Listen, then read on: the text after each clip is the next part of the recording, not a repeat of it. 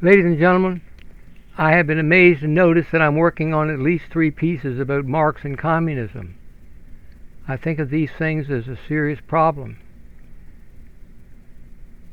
I've paid more attention as the years have gone by, and mainly from writing about education, I see that in every case you have the extreme left making the schools do the worst possible things for children. Why that dispensation? ?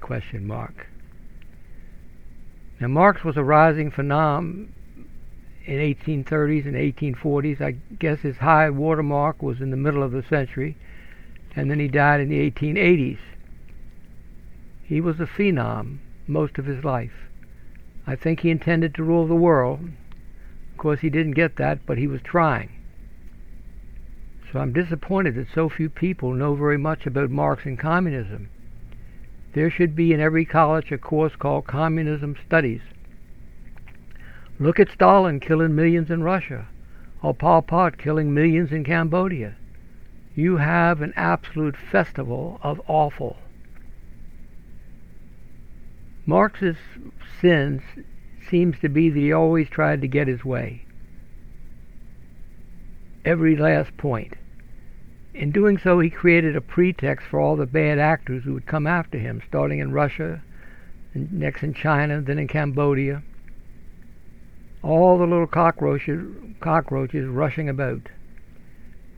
I think the American people are now ready to see the facts. The Democrat Party should be called the American Communist Party, and we should understand that these people have little interest in facts, wisdom, or anything else. The whole thing is to create a pretext for destroying anybody who gets in your way. In studying education, I became aware that there are many destructive ideas. Things like sight words, constructivism, and all this other stuff that would not exist in this world if there were not a malignant source. Professors up at Harvard seem to have the job of coming up with new ways to subvert the school system and make the children illiterate and ignorant. Now, you can say that Marx was excessively brainy or clever or seductive or charming even, whatever you want. But at the same time, we have to acknowledge that in many ways he was nasty in his personal hygiene and nasty in how he treated others. He was covered with boils, which should tell you that he did not take a lot of baths. And if someone disagreed with him in his Socialist Party meetings, he would scream at them, "I will annihilate you."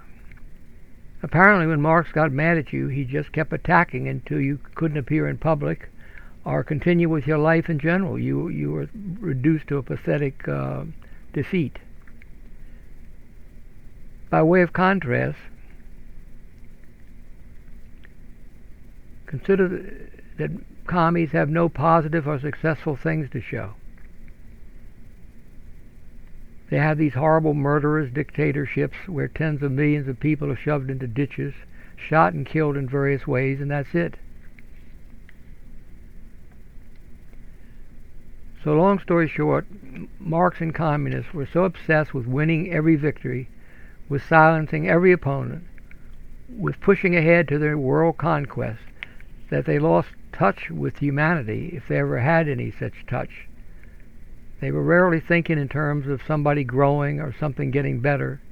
They were thinking in terms of Karl Marx moving higher up the dictator hierarchy.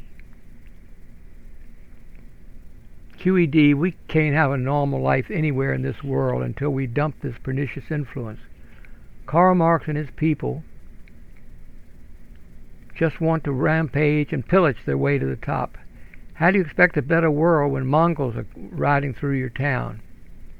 That's Marx and the Communist Chinese Party. These people don't believe in anything religious. There are no rules, so they can do absolutely anything they want. And what do they want? They want to win. The end justifies the means. The goal is to win, and if you have to kill somebody's mother 3 times with a meat cleaver, so be it. That's what is required by the context, by history, with a capital H, by an analysis of Marxian priorities. Maybe Marx had some good ideas mixed in there somewhere, but he took everything to a sick extreme. That's the bad heritage that he has left with us. Thank you. Overview. Let's Fix Education explores 7 of my favorite themes. First, this podcast is a meditation on what I call the K-12 crime scene. So many destructive ideas. Understanding them is the key to fixing them. 2. By doing that, we will have better schools at less cost. 3. Nothing much changes decade to decade. The big questions of the 1930s were the big questions of the 1960s and the 1990s. Any subject we discuss can easily intersect with any other subject. Most people instinctively want traditional education, but the education establishment fills classrooms with progressive gimmicks. The result is that we have a standoff, and that's why you run into the same ideas over and over. 4. The big brains in education keep telling students, don't bother memorizing this or that. You can look it up later. B.B. King, the great guitarist, is much smarter. He said, the beautiful thing about learning is nobody can take it away from you. 5. Lenin's ghost wanders through our school system. The hard left thinks big. If they have to kill millions of people to build their perfect society, that's okay. Same goes for dumbing down millions of students. Totalitarians want power. They will do anything to get it. 6. If we are going to survive, we have to take each child to his or her limit. As it is, we are creating millions of sub-educated students, from K right through college. 7. Analyzing education, especially dysfunctional education, is a lot more intellectually interesting than most people suppose. You'll enjoy this.